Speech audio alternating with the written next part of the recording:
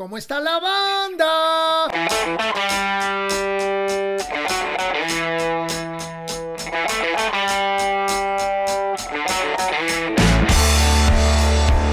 María. Bienvenidos a ¿Cómo está la banda, amigos? Otro podcast más de este año 2023 y el primero de este mes de marzo. Tenemos unos invitados poca madre, una banda maravillosa del metal mexicano, ya lo verán. Realmente estoy muy agradecido con todos ustedes, los que nos apoyan, nos dejan comentarios, cada semana se suscriben más. Amigos, corran la voz, sigan apoyándonos, realmente se los agradecemos muchísimo. Lo único que tienen que hacer es clic aquí abajo en suscríbete y vámonos recio. También los invito, si les interesa, para tener otro tipo de contenido, suscribirse al círculo de amigos de Cómo está la banda en patreon.com/PiroPendas. Este siempre es el intro de este podcast donde les recordamos que se suscriban al canal y que además les agradecemos que sean parte de esta comunidad que le gusta la música, el rock and roll y el arte en general.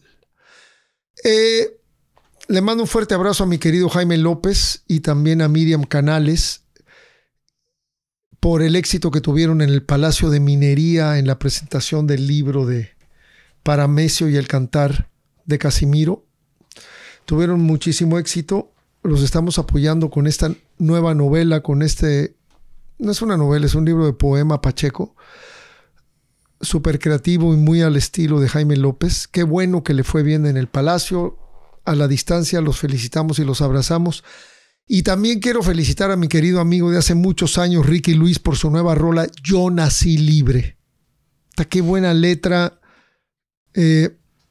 Una rola contestataria, de inconformidad, y realmente la siento muy válida, ¿no? Es Ricky solo con su armónica mandando un mensaje de protesta a lo que está sucediendo hoy por hoy en muchos lugares del mundo, incluyendo México. Aquí les dejamos el link de todo de lo que estamos hablando, como siempre. Les quiero comentar que el nuevo CD de Dangerous Rhythm está teniendo muchísima aceptación, están escribiendo mucho. Es el CD que sale como festejo del documental de Aquí no pasaba nada. Aquí les voy a dejar unas imágenes del CD. Y trae 4 rolas. Trae Marielito en inglés. Trae Future Oil, Petróleo Futuro, que es del disco de En la Mira. Trae Modern Minds, que valga la redundancia, muchos de ustedes me han escrito que cuál es la última canción que suena al final del podcast. Pues es esa, Modern Minds. Y esa es la versión producida por nosotros, no por Ricardo Ochoa en la época de Com Rock. Y además trae una canción inédita que se llama Day 11. Entonces esas 4 rolas fueron realmente las últimas 4 canciones que tocamos juntos, los integrantes originales de Dangerous Rhythm. Hablo de Johnny Danger, o aka Johnny Cable, Rip Sick, Piro y Marcelo Aramburu. Si les interesa conseguir este CD, lo único que tienen que hacer es comunicarse a través de la página de Facebook al Messenger de Aquí no pasaba nada, que es la página del documental, y ahí pueden solicitar este CD, que la neta está muy bien diseñado, está muy bonito el arte y todo. Ahora que vaya a México voy a tener mi copia y ya se los podré enseñar físicamente aquí en el podcast. Y como siempre traigo comentarios de YouTube. En esta ocasión traigo solo uno, porque traemos muchos saludos. Octavio Martín Monfort dice: una interesante charla con este buen tipo. No tenía el gusto de conocerlo, pero admirable su lucha por sobresalir y dar a conocer su música. Es increíble que en pleno 2023 los hermanos cubanos sigan sufriendo con sus gobernantes. Un abrazo fuerte, mi estimado Piro. Sí, Camancola es un músico de protesta, un gran cantautor. Tuve la oportunidad de conocerlo aquí en Miami hace como 3 o 4 meses y ahora espero verlo en México en su concierto en el Foro del Tejedor. Igual hasta me aviento un palomazo con el chamaco. Traigo saludos muy especiales y con mucho cariño en esta ocasión para Brennan Jasso. Brennan fue productor, ingeniero de grabación, de masterización y conceptualizó todo el proyecto de mi EP que se llama Ordinary Man, que lo lanzamos en octubre del año pasado con 5 canciones. Brennan es un músico joven mexicano-americano, muy talentoso, graduado de Berkeley, y acaba de lanzar un tema maravilloso con un video que se llama Wind at Night, el aire de noche. Un tema sumamente bien logrado con el estilo muy peculiar que para mí lo caracteriza como cantante y compositor. Brennan tiene un estilo, cada vez que lo escuchas te das cuenta que es él. Es multiinstrumentista, compositor, cantante, productor, muy talentoso, y en este video se pueden dar cuenta de sus talentos. El video de esta canción, para mí, fue muy buena idea haberlo hecho en blanco y negro. Está filmado en una pequeña isla de la zona de Biscayne Bay, aquí cerca de Miami Beach, y proyecta sentimientos de nostalgia y de aislamiento. Desde mi punto de vista, es un video muy bien logrado con esta rola. Y de una vez les paso al costo que el viernes pasado, 3 de marzo, lanzó su segundo sencillo que se llama Tired. Aquí les vamos a dejar los links, imágenes y todo de Brennan. Le mando un saludo con mucho cariño a Brennan Hasso por su buen trabajo que sigue haciendo constantemente. Y ahora quiero saludar a un cuate, mano, que no lo conozco, pero me cayó de poca madre porque me pareció un tipo divertidísimo. Él se llama Eduardo Fajardo, mejor conocido en el bajo mundo como Lalo Fajas. Él pertenece a la banda punk Edgar Garage Punk. Y él mismo me escribió, una banda de punk que toca pura música pacheca. Y yo digo, puta, pues más bien es música pacheca y de burla, pero realmente es música pacheca en pro de la marihuana, de la hierba. Y a mí de pronto, fuera de la voz, me recuerdan de pronto musicalmente a los Ramones por los power chords ligados unos con otros. Y realmente tiene una personalidad muy padre esta banda que se llama Edgar Garage Punk. Rolas como El Nuevo Dealer, Cochinitos, Saquen el Toque, Vamos a Fumar en Bote y Soy Marihuano. Están buenísimas, banda. Realmente se los recomiendo. Están en todas las plataformas. Aquí les vamos a dejar el link para que los escuchen en Spotify. Pero también este cuate Eduardo Fajardo es el director de un documental muy interesante que filmó durante la pandemia que se llama Todo se está muriendo. Se estrenó en la Cineteca Nacional y habla cómo la pandemia afectó al rock, en este caso mexicano. Participan músicos de Lira and Roll, del Aragán, Next, Chava de la Castañeda, El Stone, ex víctimas del Doctor Cerebro, Cubo, Resorte, Luzbel, León Vago y varios más. Este cuate realmente es un tipo muy creativo y además se dedica a hacer eventos altruistas para ayudar a músicos enfermos o necesitados de ayuda financiera. Muy chingón este cuate Lalo Fajas. Realmente mis respetos. Amigos, repito, saludos en este podcast a Brennan Hasso. Felicidades, querido Brennan, por tu nuevo video Wind at Night, y ya acabas de estrenar Tired y sigues creando y sigues constante. Y también saludos a Eduardo Fajardo, mejor conocido como Lalo Fajas, y al Edgar Garage Punk. Acérquense a la música de este par de propuestas musicales que les traigo porque realmente están muy interesantes. Y les recuerdo, todos los links están aquí abajo. Saludos al fan de la semana, mi querido Luis Alejandro Rodríguez Sotres. Les recuerdo que me pueden seguir en Instagram, en Facebook y en Twitter, donde siempre estoy activo y les contesto. Suscríbete a nuestro canal de YouTube, corre la voz, solamente tienes que hacer clic aquí abajo. Y también les recuerdo que si quieres merch de cómo está la banda, camisetas, sudaderas, vasos, tazas, no solamente del podcast, sino de muchas bandas de rock en español, puedes comunicarte con bonustrack.shop, donde hay mucho merch rock and rollero.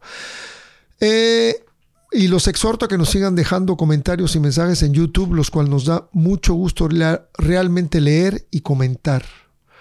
Y ahora me voy con esta mini semblanza de los invitados de hoy. Una tremenda banda de metal que hace una semana más o menos le abrieron a Def Leppard y a Motley Crue, tanto en la Ciudad de México como en Monterrey, y ellos son Ágora. Formado oficialmente en el año 2000, Ágora cuenta con 6 producciones discográficas y un DVD en vivo, y con una fiel y numerosa base de seguidores en redes sociales y conciertos en vivo. Se han presentado en festivales nacionales e internacionales como el Vive Latino, Rock al Parque, Hell and Heaven, Fronterizo Fest, y han compartido escenario con Kiss, Judas Priest, Guns N' Roses, Megadeth, Mötley Crüe, Deep Purple y Iron Maiden. Hace poquito, en el 2021, Ágora transmitió un streaming en vivo del cual se desprende un álbum llamado Mundo Virtual, que fue lanzado en 2022. Eduardo Contreras, Manuel Vázquez, Sergio Aguilar, Eduardo Carrillo y Daniel Villarreal se reinventaron para darle continuidad a una de las más exitosas carreras del rock pesado en México. Ningún texto logra describir lo que estos músicos son capaces de lograr en vivo. Y con esta nueva producción, Ágora hace de los escenarios su propio imperio, recordando ese disco. Amigos, vámonos con los 2 guitarristas de esta tremenda banda que tienen una tremenda relación desde que eran chavos. Fue una entrevista padrísima. Vámonos con Manuel Vázquez y Sergio Aguilar, las 2 guitarras de Ágora, en este segmento que se llama Entre Amigos y Vinilo. Yo te quise de noche y de día, tú me echaste brujería. 4, 3, 2, 1. Mis queridos hermanos de Ágora, Sergio Aguilar y Manuel Vázquez, las 2 guitarras de esta potente banda de metal mexicano. Bienvenidos a ¿Cómo está la banda? Es un placer tenerlos aquí el día de hoy. ¿Cómo están? Muchas gracias, Piro. Muy honrados de estar platicando contigo. Y muy prendidos, ahorita recién regresando de Monterrey, casi a hacer estos shows, pero muy contentos de estar en tu espacio. Qué padre. Sí, increíble. Y ahora sí que, de hecho, te va a dar muchísima risa y ya lo iremos platicando, pero por ahí tenemos historia contigo. Nada más que éramos unos mocosos en pañales hace muchísimos años en un lugar que se llama Producción Dinámica, donde ustedes estaban grabando con Piro y estaban grabando con Avi y con Mongus. Claro. Estaban grabando el video de cortes finos. Ahí nosotros estábamos grabando nuestro primer demo y ahí los conocimos a ustedes hace... ¡Qué chingón! En Las Lomas. Años. Exactamente. En Las Lomas, sí. Pues sí, cómo no, Producción Dinámica de Javier Gutiérrez, ¿no? Exactamente. Sí, personajazo y muy solidario. Tengo años de no verlo, mano. ¿Qué será de su vida? Perdí contacto, pero igual a través del tiempo. Pero sí es algo que nos dio muchísima risa cuando nos invitaron. Nos dijo Cristian que nos estabas invitando. Pues fue recordar en aquel pasado de que nos invitaste, estábamos ahí, estaban produciendo un video y de repente nos invitaron a una tocada que fuimos ahí por la colonia Roma, me parece, y estuvo increíble.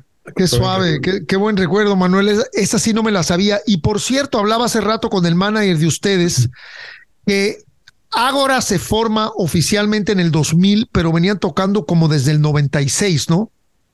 Sí, sí es claro. Nosotros empezamos tocando sí, exactamente, como que el cumpleaños lo pusimos en octubre del 96 y pues nosotros somos... O sea, también de tocar en La Diabla, en Rocotitlán de Insurgentes, en Rockstock. O sea, venimos desde aquel momento de la historia del rock. Y pues digo, después nuestro primer disco, pues ya sabes que los primeros discos son como dice Sergio, que es como un greatest hits de los primeros años de la banda en lo que logras poder grabar un disco. Y grabamos realmente hasta el 2000, que fue cuando salió el del 2001, el segundo pasado, ¿no? Ya que entra Nat Contreras a la voz. Pero sí, pues fue una época bien padre porque sí conocimos como aquel momento del rock mexicano que era pues diferente, ¿no? Era otra cosa como diferente con este circuito de bares y todo este asunto. Y de repente como que es como nostálgico porque sí, pues nosotros nos forjamos ahí, empezamos tocando en eso y poco a poco pues fuimos ya jalando masivos y ese tipo de cosas, ¿no? Pero nosotros somos de ahí, del rock o de La Diabla. De picar piedra. De picar piedra, ¿qué es lo que hace a las verdaderas bandas? Picar piedra, ¿no, mi querido Sergio?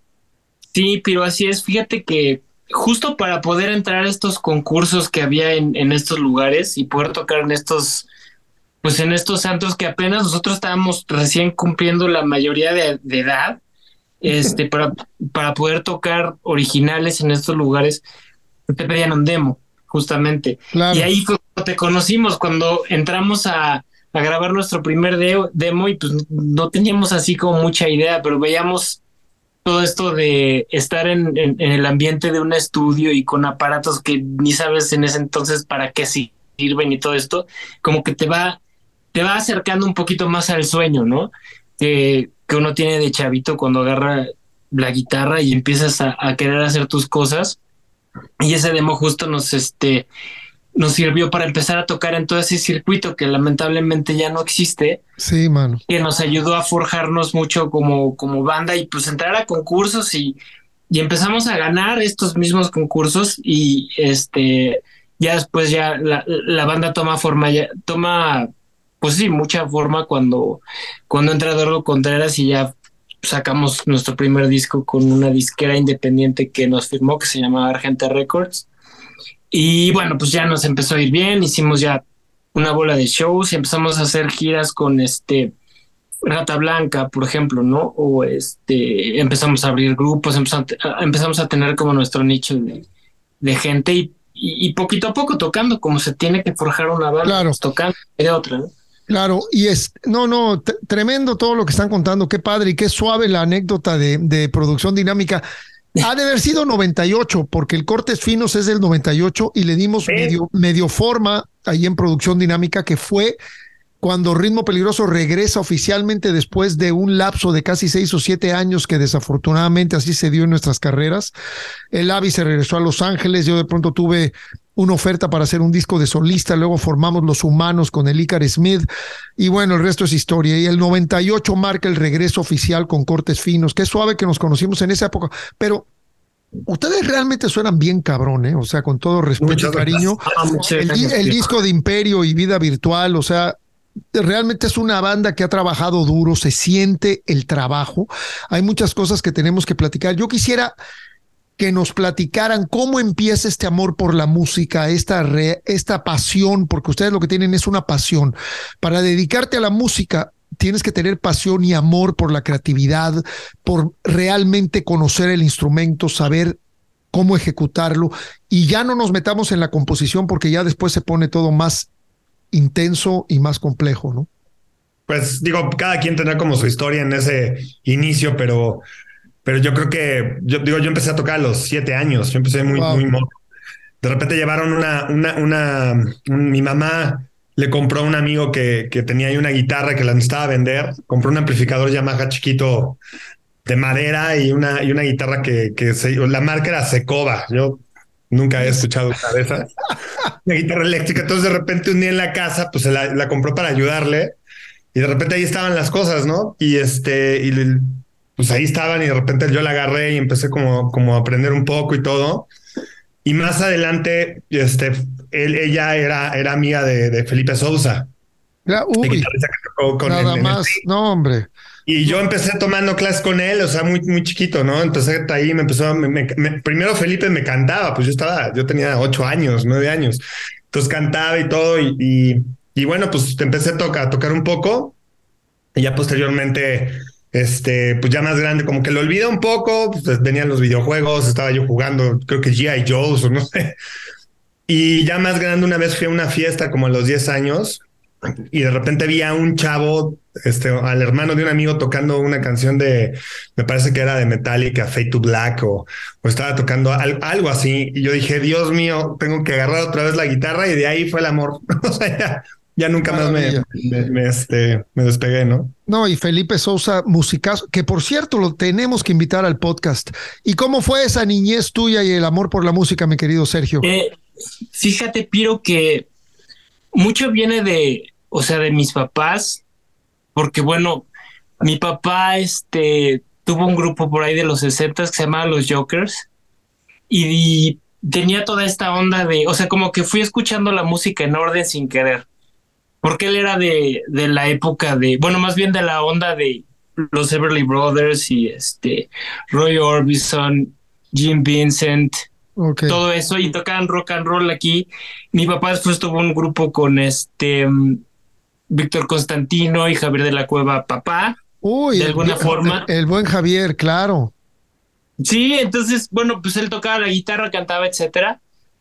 Pero mi mamá era más como de los Rolling Stones y de Janis Joplin, de Hendrix, de Zeppelin. Entonces como que escuché las cosas como en orden Y me metieron a clases como de batería al principio, porque mi mamá, bueno, no sé, o sea, ponía discos de Dave Dark Five, por ejemplo, ¿no? Y estas Glad All Over, que aquí, no me acuerdo que se llama Atrapado en español. Pam, pam, pam, pam, pam. Pero no me iban a comprar una bataca jamás. Y luego me empezó a gustar Kiss. Salía en el 4, me acuerdo, Piro. Creo que en el canal 4. El cierre de programación era con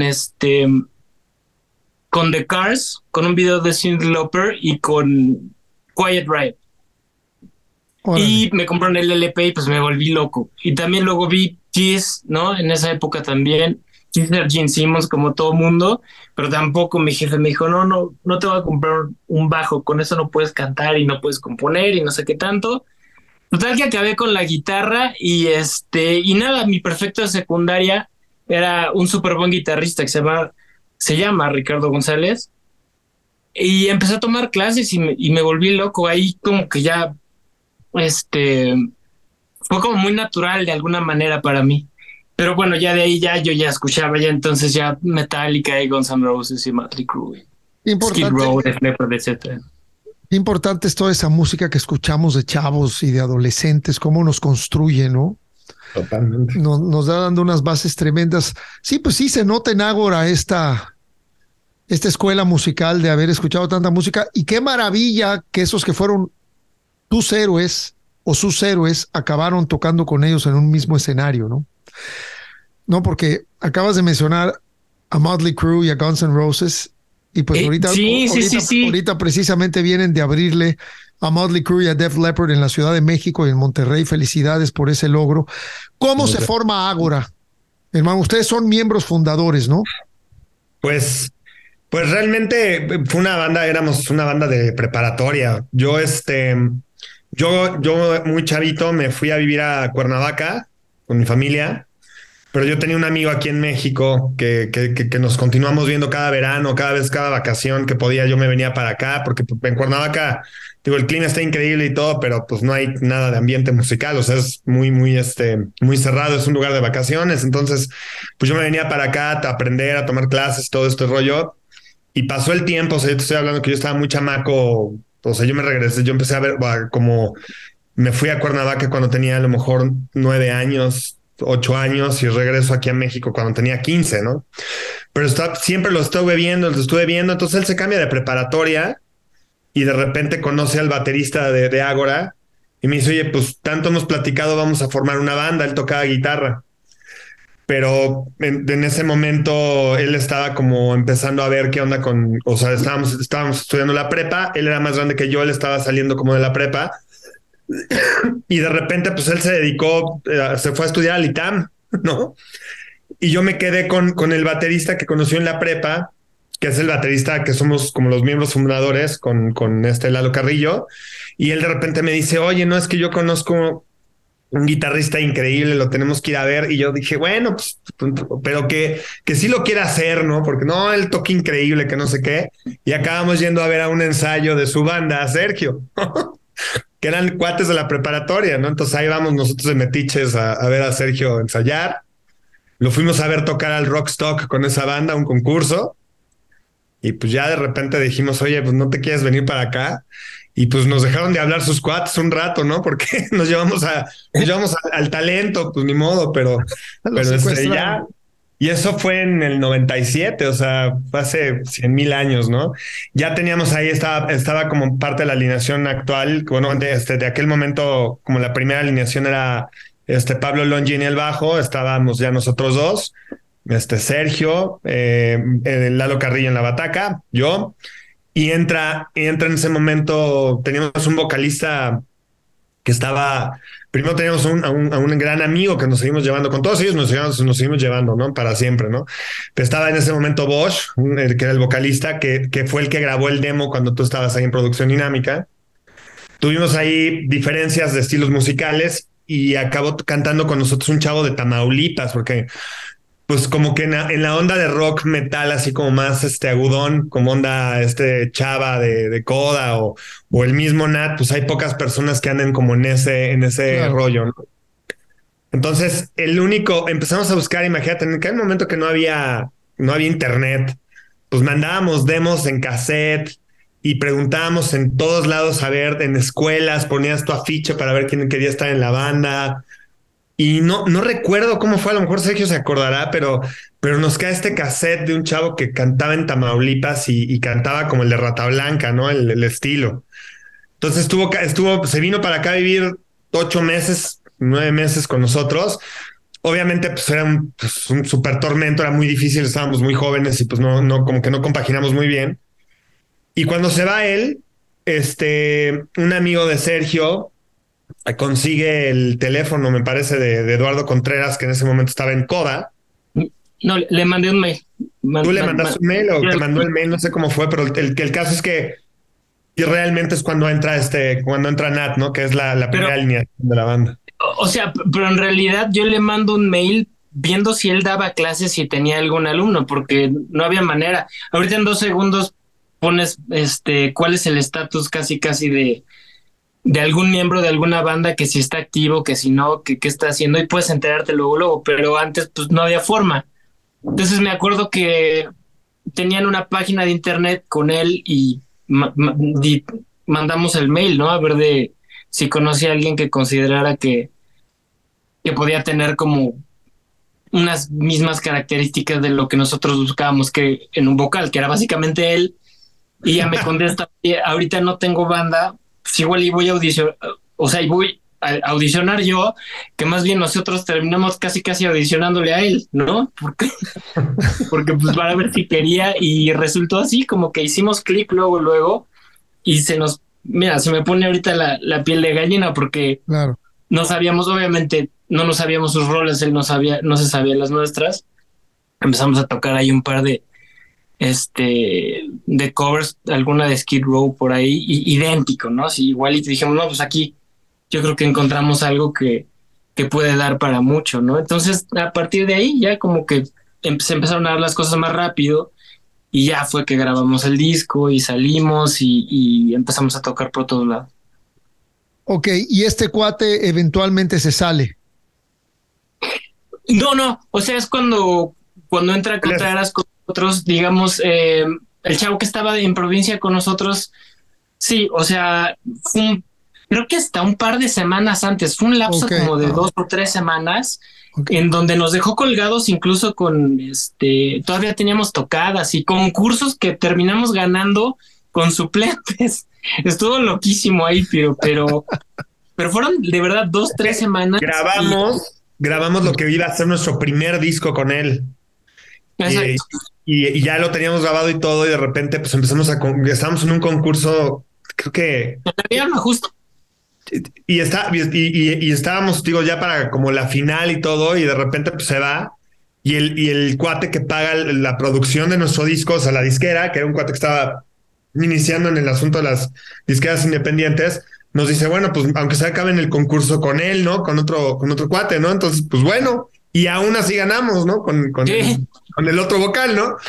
Pero obviamente no era nuestro estilo, él era mucho más grande que nosotros, o sea, sí nos llevaba, o sea, si en aquel momento, imagínate, teníamos, no sé, 21 años, 22, bueno, pues sí, 19 a 20 años. O sea, pues el cuate tenía ya 11 años más que nosotros, ¿no? O sea, entonces era muy grande, o sea, la diferencia. Y entonces llega Eduardo Contreras y ya fue como que hicimos mucho clic, porque estábamos en el estilo que él buscaba. O sea, él realmente se había salido en esa época de Coda por justamente quería hacer algo un poquito más progresivo, un poquito más heavy, y nosotros buscábamos un vocal con exactamente esas características, y hicimos match y aquí seguimos. Qué bien, sí, yo a veces digo que la química, mano, es tan importante como el talento. Totalmente. Cierto. Realmente sí, claro. La química entre la banda y ese tipo de cosas, cómo se van gestando. Oigan, ¿y cómo es más o menos el proceso creativo de ustedes en los ensayos? ¿Hay algún compositor principal? ¿Compone la banda completa? ¿Creen en las fórmulas? ¿Cómo es el proceso creativo de Ágora? Pues yo siento que somos mucho de hablar. Es como, no quiero sonar así como presuntuoso o algo así, pero la verdad, todos mis compañeros tocan muy bien, ¿no? Pues evidentemente todo el mundo trae grandes ideas. Yo creo que el canalizar algo es justo lo que estás diciendo es bien importante, entenderse. tener química, ¿no? Entonces, siempre como que una rola la platicamos y cuando mayormente la platicamos es cuando sale algo muy especial, ¿no? Obviamente todo el mundo es bueno arreglando y trayendo ideas, pero cuando platicamos así, oye, pues me encantaría que esta rola tuviera por ejemplo, Imperio, ¿no? Vamos a hacer esta rola súper heavy con tintes de ondas de antes como Rainbow y Deep Purple, pero al mismo tiempo vamos a traer como un poco del metal actual y como que muy platicado, muy épico. Y entonces empezamos a hacer como un soundtrack a lo mejor de esas ideas y como que todos los arreglos se alinean hacia algo que tenemos en la cabeza. Y creo que esa es la manera en que trabajamos. Traemos una idea a la mesa y empezamos como a platicar qué podíamos hacer y de repente empezamos como a elaborar todos los arreglos alrededor, ¿no? Y también muchas veces las ideas también de conceptos de letras, ¿no? O sea, aquí en Ágora, por ejemplo, en este disco, pues todos metimos mano. Daniel me trajo esta canción, la de Coloso, trajo la idea de hacer la canción del rinoceronte, pero al final de cuentas todos en el cuarto de ensayo acabamos como metiendo mano como a la idea, ¿no?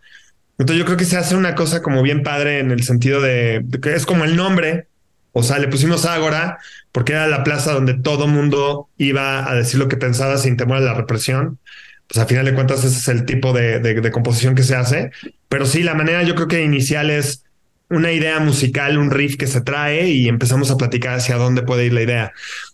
Así te puedo decir que hemos hecho 1000 rolas y de repente pues algunas no quedan tan bien, no están tan en nuestro estilo porque al mismo tiempo le picamos como muchas cosas. Somos digo, por el estilo que es progre, pues se presta para hacer pues millones de cosas. Tenemos un disco todo acústico, ¿no? Y por ahí tocamos bossa nova de repente y es pues rarísimo que nosotros estemos haciendo eso, pero nos gusta, ¿no? Entonces creo yo que las mejores ideas pasan así, o sea, traemos una idea, terminamos la rola y ahí decidimos si la rola pues sí está buena como para ponerla ahí en un disco o algo. Qué padre todo esto que comentas y esto que dices de hasta bossa nova. O sea, ¿quién se imaginaría a Ágora abriéndole a Judas Priest, a Guns N' Roses, a Motley Crue tocando bossa nova, ¿no? Pero eso es lo chingón de la música, que no te tienes que quedar en un solo territorio, ¿no? Puedes atreverte y moverte de donde estás en esa zona de confort y meterte a otros lugares a experimentar, ¿no? Sí, pues digo, toda la vida creo que hemos hecho eso. Sí, también pasa mucho también, Piro, que o sea, pensamos mucho en las partes, pero también de repente llameamos un poquito, ¿no? O alguien trae un riff y lo complementa algún ritmo de batería y nos suena un verso y, bueno, ¿qué tal se escucharía un intro para esto? Y vamos como que armando un poquito el rompecabezas, pero siempre dejando como la competencia a un lado, como que queremos siempre aportarle a la idea que trae el otro, porque luego a veces es muy difícil explicarlo, ¿no? Como que lo tocas primero y luego ya como que lo empiezas a bajar, bueno, aquí podemos hacer esto pero tratamos de hacer eso y tratamos de que la música tenga, sobre todo que sea la voz, pues que tenga mucha melodía, que tenga el espacio cada quien.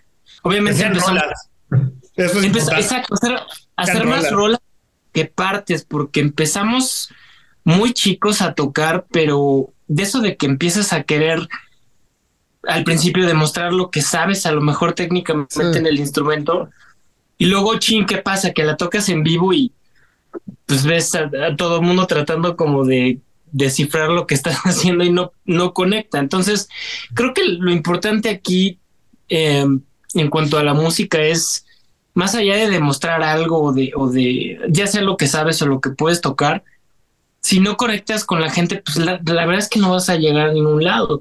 Entonces, nos interesa mucho como empezar a tocar. Somos mucho, Piro, de audicionar las rolas para los discos antes de que salgan. Me refiero a que, por ejemplo, vamos tocando rolas nuevas en conciertos, aunque no las hayamos grabado. Y si conectan, decimos, ok, es por acá. Y si de plano vemos que hay una parte que no, híjole, bueno, la reconsideramos y la vamos a arreglar. Claro. Nosotros creo que siempre hemos pensado y yo creo que, o sea, así es, ¿no? La música es para compartirla, ¿no? Eso es, yo creo que el meollo de cuando un artista hace algo es pues compartirlo con el público y a su vez eso hace una retroalimentación enorme y la música es para compartirla. Entonces, cuando haces algo que está así como, híjole, mira cómo estoy tocando o algo así como muy no sé, como música para músicos también se vale, ¿no? O sea, y también existe eso, ¿no? O hay momentos. Sí, nosotros quedamos en el momento, en el rollo de que es para compartirlo con el público y eso te retroalimenta y hace más grandes las cosas, ¿no? Sí, claro, es muy interesante eso, porque llega un momento en que realmente a veces esa famosa frase cuando estás en el estudio que dice less is better, menos es más. Depende, ¿no? Pero yo sí creo que cuando te nace de pronto aventarte así una locura como requinto y que de pronto sea animalesca y loca y la rola te lo pide, pues es válido, ¿no? Pero estar viviendo en ese tenor, yo personalmente sí creo que es una hueva, ¿no? Porque creo que hay otros terrenos que explorar y otros niveles que equilibrar, ¿no? Sí, claro, y aparte yo hablando. Sí, porque al final la gente que te va a ver, yo creo que no tienes que considerar que son músicos, porque al final los músicos que van a ver músicos siempre van a estar con los brazos cruzados y nunca, no sé, o sea, es como rarísimo. Pero tratamos, o sea, la banda, tío, tratamos de hacer canciones, o sea, tratamos cada vez de hacer mejores canciones, ya sea líricamente hablando o que musicalmente sean más redondas.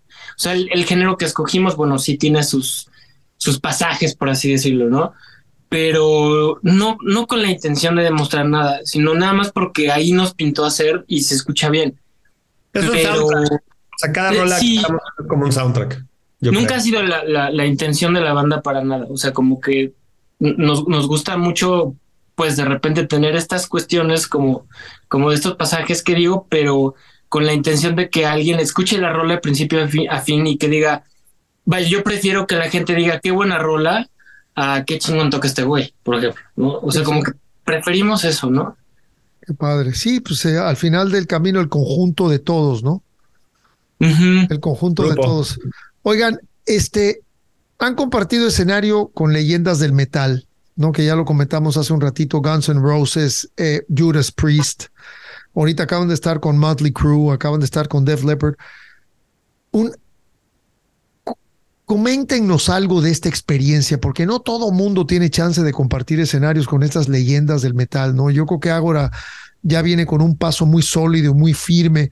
¿Cómo ha sido la experiencia de estar con ellos? ¿Los han conocido? ¿Han podido platicar con ellos? ¿Alguno de ellos los escuchó mientras tocaban? Coméntenos un poquito de esto. Pues digo, creo que empezando como, porque podemos platicar mil y una anécdotas, no son demasiados años y muchas personas, pero algo que yo me acuerdo muchísimo así, era un día que estábamos parados en el Iron Maiden Fest en el Foro Sol y estábamos ahí, Sergio y yo parados, y estábamos viendo una cartulina verde fluorescente con los nombres y los horarios que estaban ahí anotados al lado del escenario. Y viendo que estaba ahí el Eddie del Power Slave atrás, ¿no? Y de repente le digo a Sergio, oye, güey, esto está como cuando veíamos los conciertos, así el concierto de Moscú, ¿no? Que estaba Pantera y Guns N' Roses y veías ahí, ¿no? Entonces, ver tu nombre y estar como en esa situación, de repente sí dices es que estar viviendo como un sueño que no pensabas, ¿no? Es una muy gratificante, pero al mismo tiempo estás así como que realmente está sucediendo esto, ¿no? Digo, es increíble. Yo me acuerdo mucho de esa con Sergio que veíamos así nuestro nombre, ¿no? No sé, Morbid Angel, Atreyu, Ágora, Carcass, pues, se siente increíble, ¿no? Claro. Eso yo creo que es como buen parámetro para empezar. Y otro momento, creo que también estábamos muy jóvenes, pero abrir la Deep Purple, ¿no? En el auditorio, ¿cómo ves, Sergio? ¿Te acuerdas? Sí, no, es que estuvo muy padre, Pío. La verdad es que estas oportunidades nos han servido mucho para aprender, yo creo que qué hacer y qué no hacer, porque obviamente vas como esponja, ¿no? A la experiencia y ver cómo trabajan las bandas grandes es increíble, pero también hay muchas que nos han dado una lección, tanto de humildad, por ejemplo, como el caso de Deep Purple, ¿no? Que no quería interrumpir nuestro soundcheck Don Airey, por ejemplo, que es el tecladista, y nos pidió permiso y puso sus audífonos, no quiso esperar. Tanto tenemos el caso como de pues de Guns N' Roses que todo estaba como to be confirmed porque no nos dio ni line check literal, ¿no? O sea, pisó nuestra consola. Bueno, o sea, hemos tenido como muy buenas experiencias y experiencias muy feas, pero eso también es parte de lo que te hace ser la banda que eres. y te hace también luego como decir, bueno, yo nunca voy a tratar así una banda si abre mi concierto porque nos han tratado muy bien, pero también nos han tratado Sí, muy mal, pocos, la verdad. Pero por ejemplo, esta vez de Motley Crue, ahora, la fecha del Foro Sol acá, se sale Tommy Lee y vio todo nuestro show, por ejemplo, ¿no? Entonces siente súper chido ver el rollo de que dice, no, pues güey, son buenos o que les gusta, o sobre todo estas bandas anglosajonas que luego piensan que aquí en México no hay claro. mucho que ofrecer, ¿no? Y eso da mucho coraje porque nosotros, justo, o sea, creemos que México es un país que culturalmente tiene mucho más que muchos de los países de donde vienen estas bandas, ¿no? A nivel musical están a tope, o sea, hay de todos los géneros músicos increíbles y bueno, pues, se van como con un buen sabor de boca ellos, pero sí, la verdad es que nos ha dejado mucho ver cómo trabajan ellos y de qué manera lo hacen, lo profesionales que son. En el caso de Judas Priest nos trataron increíble, o sea, casi como si fuéramos como sus hijos o algo Qué así. chingón. Y yo creo que hemos de tener la edad de sus hijos fácil, ¿no? Ese momento también fue muy especial, ¿no? Nosotros tenemos como una ética de nunca buscar las fotos con ellos, ni Claro, conocerlos, cierto. nada. O sea, vamos a trabajar y pues eso se entiende, ellos también van a trabajar y tú no vas a estorbar, tú vas a hacer tu papel, tu parte y esto, ¿no? Igual en los festivales y todo, cada quien va a ese rollo. Pero estábamos ahí en el backstage y de repente que llegue Rob Halford con nuestro DVD y diga, I love Agora, it's really good. O sea, que empieza cuando entró, nadie estaba, o sea, de repente entró él y todos así, no mames, ¿es él?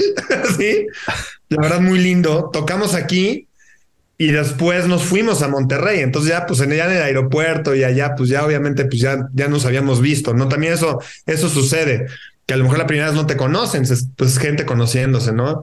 Y poco a poco se van soltando un poco las cosas, ¿no? Entonces, como te dice Sergio, yo creo que nos hemos llevado muy buenos, aprendizajes, buenos sabores de boca. Y yo creo que algo que es padrísimo ver es gente que tiene tantos años en esto y lo sigue disfrutando tanto. O sea, yo me quedo cada vez que pasa lo que viví el fin de semana con Def Leppard, o sea, conocerlos y ver que lo están disfrutando y que ya es una forma de vivir, que realmente, y tú lo sabes también, Piro, o sea, esto del rock es una forma de vivir, no es es una profesión, pero es una manera de vivir, ¿no? Más allá de cualquier cosa. Entonces, yo creo que eso es lo más valioso de todo, ver gente entregada y después, o sea, un cuate de 75 años de repente subirse y dar un conciertazo, dices, wow, ¿no? O sea, ¿de qué me estoy quejando yo, ¿no? Que tengo 40, ¿no? No, 43. hombre, les falta un largo camino que recorrer.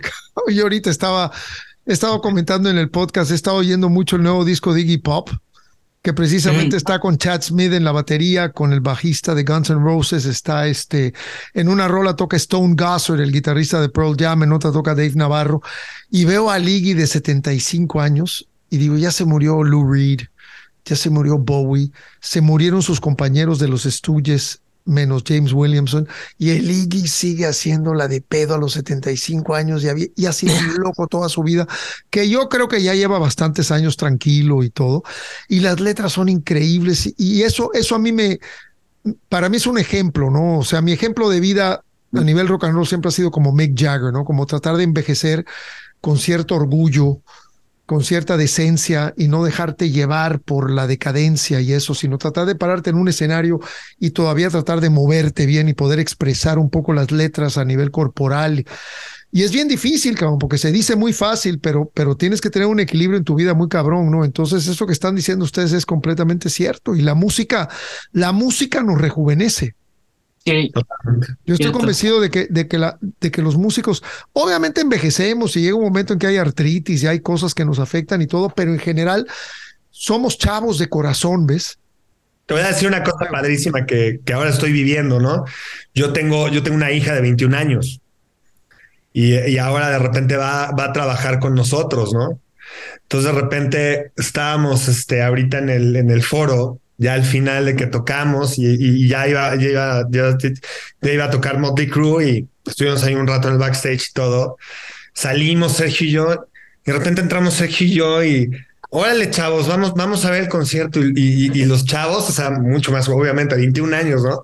Sentados así, nos dicen, porque hace un fin de semana también tuvimos, grabamos un video que próximamente va a salir toda la noche y luego fue lo del concierto y nada más nos veían, nos decían, ¿cómo le hacen para aguantar, no? Y la realidad es que le decimos, es que esta es nuestra vida, ¿no? O sea, la verdad, es disfrutarlo simplemente, ¿no? Y ni siquiera porque estás en la gran fiesta, pues, o sea, las grandes borracheras que todo el mundo luego se imagina, pues un backstage luego no es el lugar para hacer ese tipo de cosas, ¿no? Pero la verdad estás en la vida y estás ahí en el tenor emocionado con entrevistas y viendo y viene el grupo y ya tocaste y te enfrentaste a eso y vamos a verlo y pues obviamente creciste con eso, entonces eso me da risa, ¿no? Nos ven a nosotros como cómo le hacen estos 5 cabrones para no cansarse, ¿no? Si nos duele la edad, no sé, entonces me dio muchísima risa eso, ¿no? Entonces yo les decía, pues es que el rock te alimenta, ¿no? Te alimenta la música. Así es, ¿no? El escenario, la adrenalina, la comunicación, la interacción con el público, una maravilla. No, definitivamente llevan una carrera muy sólida ustedes. Estaba escuchando el disco Imperio y ya se meten en unos terrenos que para mí son muy ajenos. Yo soy de escuela vieja. Yo toco una lira con 6 cuerdas y sé más o menos lo que es un drop D. Pero ya cuando empezaba yo a ver esas afinaciones alternativas que las empezó medio a poner de moda Pearl Jam, Soundgarden, yo decía, puta madre, qué hueva, cabrón, qué clavadez, no, mis respetos, ¿no? Porque de verdad que es un trabajo impecable. Y ustedes comenzaron a hacer eso en el disco de Imperio, si no me equivoco, o no sé si lo venían haciendo desde antes, pero para mí es muy importante que nos platiquen de esto, porque además ustedes son los guitarristas. En sus manos está la armonía, el ensamble de las 2 guitarras, que tú vas a hacer esto y yo voy a hacer lo otro, y vamos a hacer una contralínea y vamos a crear el contrapunto y vamos a interactuar entre las 2 guitarras. Es un mundo maravilloso tener 2 guitarras en una banda, ¿no? Y ustedes son los liros. Platíquenos de eso. Pues mira, aquí nos amanecemos, ¿no? No, pasaron cosas, yo creo que muchas cosas sin querer, pero lo que sí sucede, que es muy importante decirlo, es que y lo voy a decir así abiertamente, y creo que nunca lo he dicho en una entrevista, pero yo no podría tocar con otra persona que no fuera Sergio. Qué chingón. O sea, el complemento a la diferencia que tenemos de estilo y que no sea como clavarnos hacia algún lugar los dos porque creemos que debe ser igual, eso ha sido muy enriquecedor a través del tiempo. Creo que es lo primero principal antes de hablar de las 20,000 afinaciones y todo esto, es que ambas cosas suceden muy bien y hay muchas canciones donde estamos haciendo totalmente cosas diferentes, pero funciona muy bien. Eso es algo que hemos dejado que suceda en la orquestación de las guitarras en Ágora, ¿no? Y eso a mí me gusta mucho. Eso yo quiero decirlo antes que cualquier cosa. Sí, pero porque fue muy padre, o sea, como que tuvimos este match, Manuel y yo, desde muy chiquitos, o sea, muy chavitos, de que íbamos en la prepa. Y fue crecer primero con todas estas bandas, ¿no? Justo que tienen como twin lead guitar, ¿no? O sea, como pues tipo Maiden, obviamente, ¿no? Como Judas Priest, como Queensryche, como como Kiss, pero bueno, o sea, como complementar esto de las guitarras. Pasa que al principio, pero algo muy chistoso en la banda es algo que salió sin querer también, porque siempre hemos estado en 440, ¿no? O sea, normal. Pero resulta que Manuel se compra una guitarra de 7, pues bueno, como para también tener más argumentos para componer, etcétera. La realidad de eso fue porque le encontré más barata porque le faltaban tornillos a la guitarra en Casa Verde. Así. Le faltaban a una Universe de Steve Vai, de las que tiene un espejo, unos tornillos y la guitarra costaba la mitad de precio. Wow. Pues pedí prestado, la compré. La verdad llegó a mi casa y no la agarré en un rato porque yo dije, ¿qué hago con esta madre? ¿No? Y digo, así empezó este asunto y posteriormente lo fui tratando de hacer y lo es lo que te va a decir Sergio ahorita, me imagino. Ajá, y pasa que yo no tenía ni la mitad que tenía Manuel para comprar esa guitarra, entonces me quedé con la mía de 6 normal y sucede que empezamos a octavar riffs porque fue así de, yo no tengo por una de 7, ¿no? O sea, tenía una guitarra y ahí como que más o menos, ¿no? Estaba la guitarra ahí pobre cayéndose a pedazos antes de llevársela a Bob o a Carvajal o toda esta gente que bueno, yo no sabía tampoco sabía que se podían ajustar las guitarras, pero no, era una época en donde no había, pues no sabías muchas cosas, ¿no?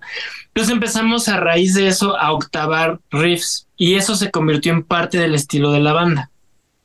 Pero resulta que justo yo creo que buscando un poquito más de argumentos musicales, ya para ahora para Imperio, Manuel ya se había ido a 8 cuerdas y dije, no, pues frecuencialmente a mí, o sea, me van a dejar fuera porque o me, o me bajo un poquito más grave y fue lo que hice. Tenemos ahora 7 y 8 en vez de 6 y 7. Y la afinación es igual, digamos, nada más son las cuerdas más graves un poquito.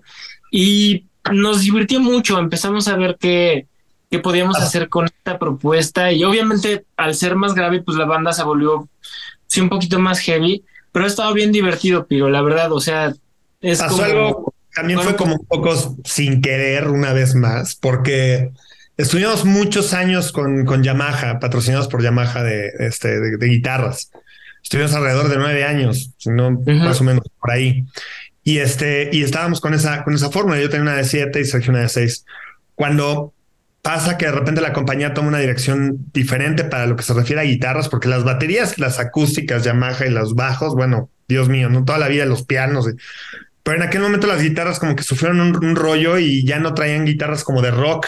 Traían unas guitarras como bien raras, así, como un estrato con una soap bar y como algo muy que no era como lo que hacemos nosotros. Entonces, la verdad sí, hablamos con ellos y fue, pues, siéndote sincero, pues yo no voy a tocar con esto porque a mí no me acomoda, ¿no? O sea, sería muy hipócrita de mi parte porque tú me regales una guitarra, está haciendo esto, ¿no? Pues gracias, ¿no? Entonces pasó el tiempo y empezamos a ver, porque nosotros siempre hemos creído que ese es un gran escaparate a donde se hace branding con una marca y hicimos muchísimo tiempo clínicas, ¿no? Entonces, de repente alguien se nos acerca de Fender para lo de Jackson y ahí es a donde de repente empiezan a decir, bueno, pues vamos a trabajar juntos. Obviamente las guitarras iban a servir para lo que hacemos, pues son el mismo estilo, mismo rollo, pero de repente fue, oye, pues te mandamos una de 7 y pues mandan el catálogo y de repente es que tienen de 8, mándame una de 8. Y ahí fue donde valió gordo todo el rollo. A complicarse la vida. Oye, yo me acuerdo de la Pacífica de Yamaha, era una buena lira, cabrón, muy rockera, ¿no? Buenísima. Sí, muy buena. Y ahora he estado viendo unas Gretsch que son guitarras barítono, que tienen más trastes de lo normal, entonces sobresalen de una guitarra normal, son más largas, porque tienen más trastes. ¿Tú conoces esas, Manuel? ¿Las tocas? Pues mira, barítono tal cual no, pero las guitarras de 8 que normalmente estoy usando sí son una escala como de bajo. Órale. O sea, ahí digo, yo ahorita estoy como en lo que a mí me acomodó fue las de 27 y medio, que son como un bajo por la tensión de las cuerdas. Tengo una, por ejemplo, de 25 y medio, pero la tensión de las cuerdas con la octava cuerda es muy guanga. Entonces es complicado que no se desafine. O sea, también ahí llegas a esos momentos a donde si tú le pegas muy fuerte y está muy guanga la cuerda, vas a sonar como muy desafinado y muy mal. Entonces, esa tensión que sea como un bajo ayuda a eso. Y hay unas guitarras que ahorita estoy empezando a usar que se llaman fan frets, que tienen la escala de 25 y medio abajo y la de 27 arriba. Entonces los trastes se ven como chuecos. Qué loco. Las guitarras barítono en teoría, o sea, lo que debería hacer es una guitarra que es más larga de escala. Exacto. Para que te puedas afinar más grave y la cuerda no esté tan floja, ¿no? Que soporte la afinación. Ese es el asunto. Entonces aquí como que digamos que sí son como ese tipo de guitarras, pero tal cual guitarras barítono no usamos. O sea, no estamos desafinados. Como dice Sergio, es realmente esa afinación estándar, nada más que con cuerdas más graves. Ok. Y además, sí, con estas guitarras de 7 y de 8 cuerdas, sí hacen afinaciones alternativas, ¿no? Donde de pronto desafinas ciertas cuerdas para dar un acorde diferente al que darías si estuviera todo en 440. Fíjate que sí, pero yo lo hago, pero locamente en una de 6 cuerdas. en una canción que se llama Hombre Máquina. La sexta la pongo en do, pero Ok. fíjate qué raro porque a mí me gusta mucho John Mayer, por ejemplo, ¿no? Entonces yo estaba en una acústica con esa afinación tratando de sacar una canción en el cual dijeron, qué loco que él tenga una canción así que se llama Neon, la rola. Buenísima canción. Y en el shuffle de repente me sale esa canción y después esta de Led Zeppelin. Ay, ¿cómo se llama? Se me fue ahorita el nombre. Immigrant Song. Y entonces fue así como, no estaría mal hacer un riff como en la onda de Immigrant Song, pero con la afinación como de John Mayer. Igual estaría medio loco. Y resulta que salió muy padre. Y digo, la sufro en vivo porque pues, hay que regresar luego, ¿no? Pero sí, tratamos de hacer este tipo de cosas que luego nos juegan choco en vivo o a la hora de grabar. Bueno, hay que darle un poquito diferente a la cuerda para que no esté desafinando y todo. Pero el chiste es lo mismo, o sea, como proponer algo distinto y no pues tratar de, entre comillas, sonar un poquito más actuales, ¿no? Porque hay muchas bandas de heavy que sí, ya es como la copia de la copia del Sí, reciclaje, el está cañón, formuli, ya lleva 50 años, entonces dices, bueno, eh, bien mal, o sea, qué chido es Iron Maiden, ¿no? Pero hay tantas bandas que han querido ser Maiden o Priest o todo eso que, bueno, eh, ¿cuántas veces más quieres escuchar una rola de ese estilo, no? Entonces tratamos como de moverle por ahí para O lo cambiar un otro, poco. ¿eh? Ujú. Escuchas como que los que tocan con esas guitarras, todos como que tocan lo mismo. Ah, también pasa, claro, sí, sí, sí, sí, se Aquí es al oyen igual. revés. O sea, es un instrumento que tiene una cuerda más, pero puedes hacer voicings muy diferentes al tener eso tocado, digamos, adelante es como si tuvieras la cuerda al aire, pero la estás pudiendo tocar con acordes muy diferentes, porque tienes también esa variante de tener esas cuerdas graves. O sea, puedes hacer cosas muy diferentes y no tener que sonar exactamente igual que todos los que tocan con guitarras de 8 cuerdas o 7 cuerdas. Entonces tratamos de que sea más bien nuestra versión en la licuadora de lo que tenemos en la cabeza con ese tipo de instrumentos y eso hace que sea un poco diferente y no tan habitual, ¿no? No claro. todo el mundo haciendo gent, si tocas, que ese es el estilo que tocan los de 8 cuerdas, este rollo. Nosotros, pues digo, tocamos progre y nuestro rollo, ¿no? Entonces, Claro, buscando de alguna manera su personalidad musical y obviamente las texturas, ¿no? Que las Sí, texturas a nivel armónico es importantísimo, hablando de dos guitarras en el caso de ustedes. ¿Y cómo se sienten ya después de haber grabado ese disco Imperio, que fue muy importante en su carrera? ¿Cómo ven ahorita? Ahorita vamos a caer a Mundo Virtual, que creo que es una plática también muy importante, pero ese disco Imperio creo que es del 2020, ¿no? sí, sí, ¿Cómo ven? Porque siempre nos pasa a los músicos que dices, puta cabrón, hubiera hecho eso. Y si de pronto hubiera cambiado esto, pero llega un momento en que como que te relajas y ya llegas a un lugar donde dices, creo que fue un gran trabajo o realmente no me gustó tanto, ¿no? pues, que ¿Cómo es ven ahorita el contexto de Imperio ya después de estos últimos años? como un disco como muy chistoso en un aspecto que digo, pocas personas a lo mejor, nosotros lo tenemos muy claro, pues hicimos el disco. Y el día que íbamos a iniciar la gira era en el Domination, era un festival de metal que iba a ser en el Foro Sol, que el 5 de mayo, me acuerdo perfectamente, y ya no se hizo por la pandemia. Pero las letras, Piro, eso a mí o sea, sí nos empezó a romper la madre, porque hay una canción que se llama Realidad Virtual, y de repente, pues el mundo se convirtió en eso, en una realidad virtual, en estar, de hecho, de eso habla la canción, en vivir en la red. Y luego tenemos una canción que se llama En nombre de la destrucción, que habla de una pandemia, este, zombie. Entonces, de repente, como que lo que estaba pasando estaba un poco en el ambiente de las canciones y fue así de, oye, ¿por qué no la próxima vez hacemos una rola del Ferrari de Sergio, mi casa de Miami? Porque a ver si pasa, ¿no? Porque, pero fue un disco como un poco, eso no lo hemos tampoco mencionado mucho, pero fue un disco que tuvo como ese ingrediente como raro, ¿no? Salió en un momento sin poder tocar, sí decidimos sacarlo porque llevábamos mucho tiempo sin sacar un disco nuevo, pasa esto. La gente lo agarra muy bien, o sea, porque estaba todo el mundo encerrado. Nos dijeron, oye, ¿no creen que es malo sacarlo? No, fue increíble, fue mejor, porque la gente estaba encerrada escuchando material, ¿no? Y con este asunto como, le decía a Nat que era como Nostradamus, el güey, porque Sí. un par de cosas. Y se convirtió como en el soundtrack de lo que estaba pasando y a la vez raro porque le metimos mucho, pero bueno, tú sabes, Piro, lo que es componer un disco es muy desgastante, puede llegar a ser muy desgastante porque ya que llevas un par de discos atrás, bueno, cómo no nos repetimos y cómo encontrar una cierta frescura o sea, cómo ofrecer, cómo proponemos algo nuevo, cómo nos reinventamos sin repetirnos y con el roce que sucede también entre las bandas cuando compones cuando no hay un Jagger Richards siempre, ¿no? O sea, cuando no eres los Beatles, que cada quien llega con una y los demás la arreglan, que me parece fabuloso, pero digamos, no somos ese tipo de banda. Somos una banda que... U2, Red Hot Chili Peppers, más equipo. Claro. Exacto, somos más en conjunto y cuando la composición es en conjunto, pues tienes 5 cabezas que de repente quieren moverse y evolucionar musicalmente para otro lado.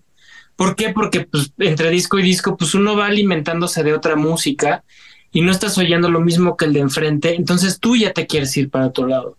Aunque sea inclusive como mencionabas, pero en texturas a lo mejor sonoras, ¿no? Así como, no, es que yo quiero sonar de cierta forma, por ejemplo, las cleans no me gustaría, por decir, en el próximo disco, no me alcanza para un Alexander Dumble, ¿no? O uno de estos Vibrolux que cuestan 185,000 pesos los amplis. Entonces hubo cosas hechas digitalmente con Kemper Profilers y así que, yo escucho ahorita y nadie se da cuenta, pero yo sí de no, ya, o sea, nunca lo voy a volver a hacer, no me importa. Que sea con un Jazz Core 120, pero que solo sea... Solo lo hicimos para las cleans, porque somos muy exagerados. Sí, no, lo demás sí está como tocado. Entonces te pasa eso, ¿no? O sea, lo sacas, las canciones para mí dejan de ser tuyas, se convierten las canciones ya son de la gente, una vez que las sacas ya dejan como de ser un poco tuyas y toman vida propia y la gente va agarrando como con las que más se identifica. Creo que líricamente avanzamos un poquito más, Piro, porque el género que nosotros manejamos pues es muy metafórico, ¿no? Entonces no es tan directo y entonces cuesta también trabajo la conexión ahí. Pero ahorita tratamos de hacer como mencionábamos hace rato, más canciones, más que sea más redonda la idea, que se entienda más, que no se trate tanto de tanto pasaje, sino de una canción entera.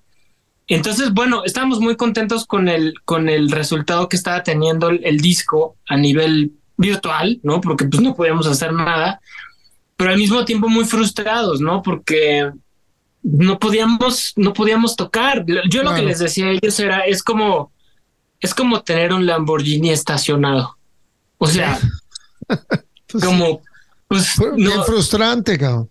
Sí, no, estuvo muy loco y lidiar con todas esas emociones, o sea, bueno, pero bueno, al final ya salió como de nuestro sistema y creo que ahorita estamos listos para componer algo totalmente diferente, o sea, igual puro 6 cuerdas, nada de afinaciones extrañas y no sé, ¿no? A ver qué puede pasar, pero una vez, yo creo que te pasa, Piro, ¿no? Una vez que sacas de tu sistema lo que tú traías, que luchaste mucho para poder cristalizar en un disco, en una propuesta, pues yo creo que ya después justamente tu cabeza se va para el lado opuesto a veces, ¿no? Así como de, ¿sabes qué?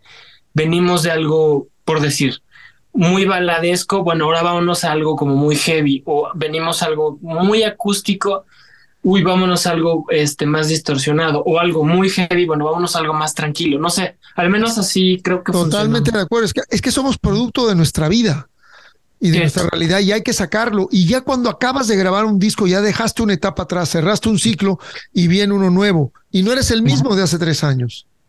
¿no? Sí, no, exacto. Es como ver fotos, ¿no? O sea, agarrar tu álbum de la secundaria y decir, híjole, no, preguntarte que por qué te habías puesto esa playera ese día o tu corte de pelo, lo que sea, pero yo creo que la música es eso también, ¿no? Como que de alguna manera el trabajo de un disco es fotografiar la esencia de una banda en un determinado tiempo y espacio, y eso ya no se puede repetir. Por eso pasa que hasta los mismos grupos que quieren recuperar su publishing vuelven a grabar, aunque sean los mismos integrantes y con mejor tecnología, canciones de hace 20 años y no se puede, o sea, no, tú ya no, ni siquiera uno toca las rolas de antes igual que como cuando tenías 19, 21 años. Es diferente el approach, ¿no? Como que cambia mucho también tu manera de interpretar, etcétera, ¿no? Y eso es una belleza a la vez, ¿no? El ir madurando con tu música, con tu instrumento, con tu manera de componer.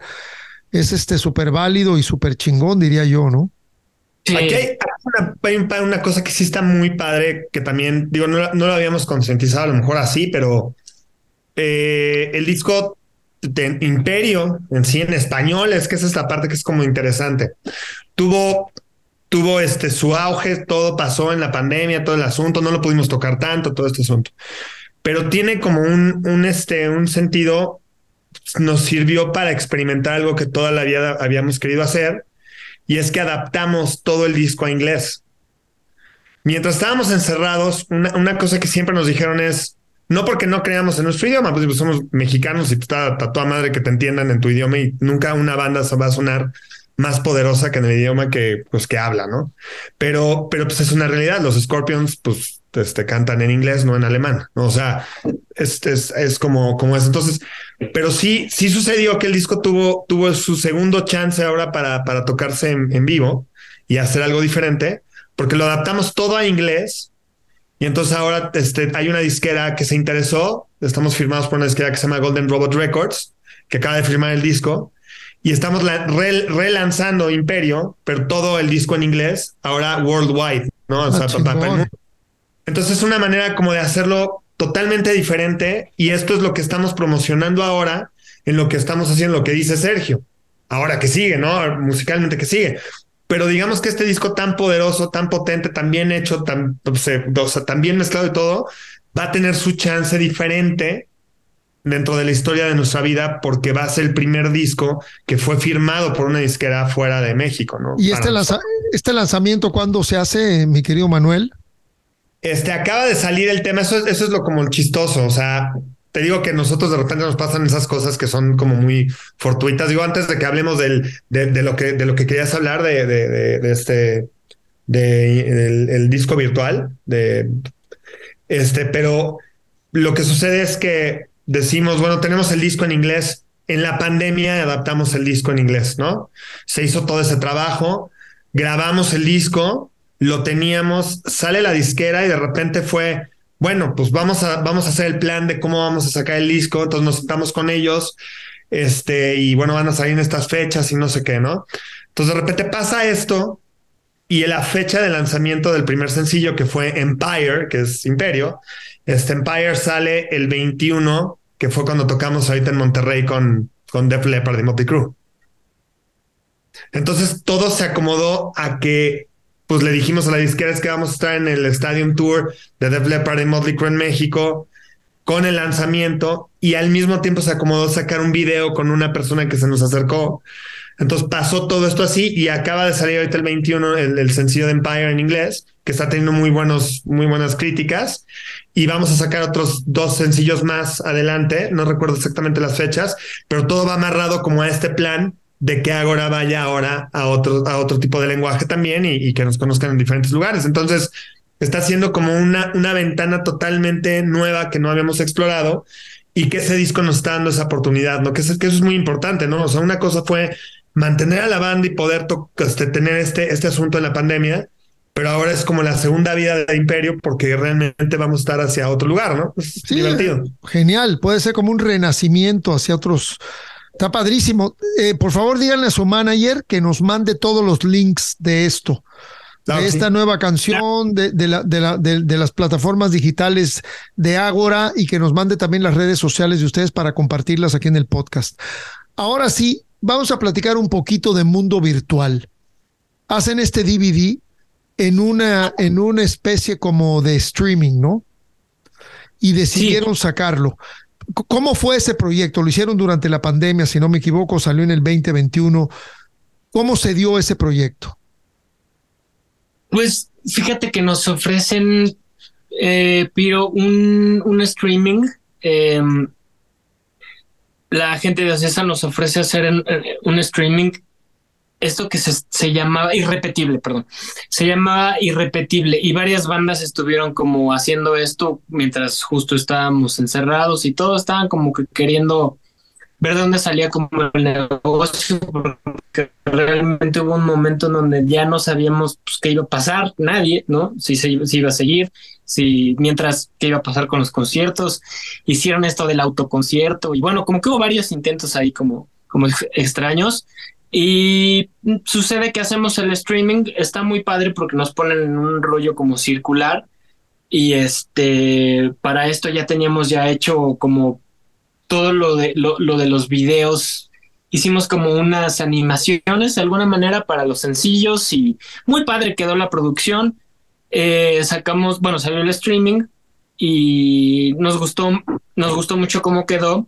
Entonces decidimos lanzar un EP y que se llama Mundo Virtual, y lo subimos fue exclusivamente nada más para Spotify, pero y nos compraba un poco algo de tiempo. Pensé que era un DVD. Eso. No, lo platicamos. Estaría bueno sacarlo, de hecho. Pero realmente lo que sucede es que se hace, o sea, originalmente era una vez. No iba a pasar una vez.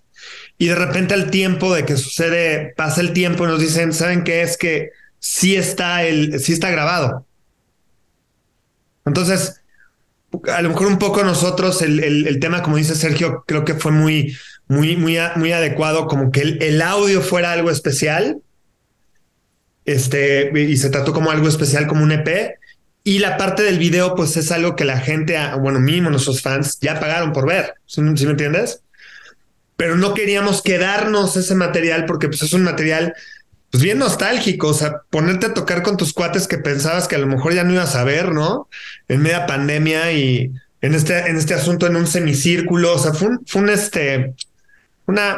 raro, fue muy fuerte, ¿no? Estar en un escenario, pero filmado, viéndonos nosotros a las caras, quitándonos el tapabocas para tocar después de no sé cuánto tiempo, porque entre tomas te lo tenías que poner y te desinfectaban, y entonces esto como todo raro, y nos empujó a tener un respiro como seres humanos y decir, voy a volver a salir de aquí, ¿no? Vamos a tocar, ¿no? Y eso fue algo muy valioso. Entonces sí queríamos sacarlo, pero obviamente no era cobrar algo que la gente, pues la verdad nos apoyó y le fue súper bien. Eso es, la verdad, eso fue algo muy padre, porque nosotros no somos pop y nos fue mucho mejor que a gente de pop. Ah, sí. Sí. Fue sacarlo como un agradecimiento, ¿no? Claro. Y también, ¿sabes qué, Piro? Nada más para que nos entiendas un poquito el concepto. Tocamos Imperio en secuencia, porque somos, vaya, de la generación que cree que el orden de los discos tiene una importancia grande, porque es como enseñarte como un pedacito de una pintura nada más, si sacas como sencillos o como que en desorden. Tocamos el álbum en secuencia, así como ve el disco, y lo raro fue también como eran rolas que nunca habíamos tocado. O sea, cuando de repente ya tienes mucho tiempo tocando una canción, bueno, pues ya agarra un cierto callo, una cierta sabor, ¿no? Una cierta naturalidad al tocarlo, tal que te puede hacer hasta dar un mejor espectáculo, chance, porque bueno, ya más o menos la tienes bajada, pero pues eran canciones que nunca habíamos tocado en vivo. Entonces el tiro estaba también fuerte, ¿no? Porque iba a ser el streaming y para toda la gente que pagó, y bueno, hubo ahí una cosa ahí como un reto más para nosotros, pero estuvo padre. Pero la onda era eso, tocar en secuencia el Imperio y al final un par de canciones ahí como de nuestros de la pruebas pasadas. Me gustaría saber tú qué opinas de esto, porque eso es algo que hemos platicado Sergio y yo mucho, y tú eres obviamente un musicazo de la vieja escuela. O sea, antes tú ibas a un concierto y tú veías pues no sé, ibas a ver no sé, Guns N' Roses, ¿no? Entonces tú veías el show y obviamente te parecía la cosa más maravillosa del mundo y no habías notado ningún error y salías afónico de gritar y todo estuvo increíble y cómo tocaron y todo, ¿no? Hoy en día, ese show lo buscan en YouTube y ¡ay, se equivocó! ¿No sientes que eso mata un poco el asunto? O sea, que los músicos se equivoquen, pues es padre, ¿no, mi piro? O sea, es Pero por supuesto, o sea, somos seres humanos. exacto, ¿no? Somos seres humanos y todo el mundo se puede equivocar en un solo de guitarra, todo cantante se puede desafinar. El problema es que no suceda muy seguido. Como decía David Bowie, cuando te equivoques, repítelo un par de veces para que crean que es un arreglo. Sí, Claro. Y eso es un poco lo que sucedió con este concierto. Era toda la atención, un solo shot filmado y todo así, ¿no? Sí, toda la onda analítica y mental, cuando de pronto, para mí la perfección no existe, existe la excelencia, ¿no? Que es una mezcla de lo emocional con lo mental, ¿no? Que Exacto, para mí ese sí. es un gran estado. Oigan, puta, pues qué gusto platicar con ustedes, carajo, llevamos más de una hora y se me han hecho como 10 minutos. No puedo dejar de preguntarles, o sea, porque el metal mexicano tiene una historia, ¿no? Tiene una historia desde el Ritual, tiene una historia desde Enigma, obviamente Transmetal, Next, Los Bell, obviamente, también por allá por Sonora Cafra. ¿Ustedes cómo ven el movimiento de metal en México hoy en día? Pues es que si empiezas por ahí, lo chistoso es que, empezamos a dar lata muy jóvenes y pues prácticamente con todas las bandas que acabas de decir tocamos en algún momento, ¿no? Y les abrimos en algún momento. Eso es como algo chistoso, ¿no? Son como un legado de lo que era, pues, o sea, me refiero a lo que era, porque muchos siguen tocando, otras ya no. Pues como Arturo Wizard, pues ya no está con nosotros, ¿no? O sea, hay cosas que son como en ese temple, pero yo creo que hay una escena ahora muy sólida. Y yo creo que a México le gusta mucho el rock. O sea, el rock pesado en México es algo que gusta muchísimo y yo creo que salen bandas nuevas y nosotros hemos visto una cantidad de bandas nacer y acabar pero sigue habiendo grupos y cada vez yo creo que la escena se va haciendo mejor. O sea, hay grupos muy buenos. Totalmente de acuerdo. Yo creo que somos un país metalero, siempre ha habido mucho metal en México. Sí, pero fíjate, nuestro primer disco, es el disco que salió antes de nuestro debut, de álbum debut, justo fue un tributo a Luzbel. Y y ahí ves toda la generación de bandas que nos tocó salir, o sea, que eran bandas que básicamente pues tenían el que les tocó mucho el Luzbel de Greñas y de Wizard y todo.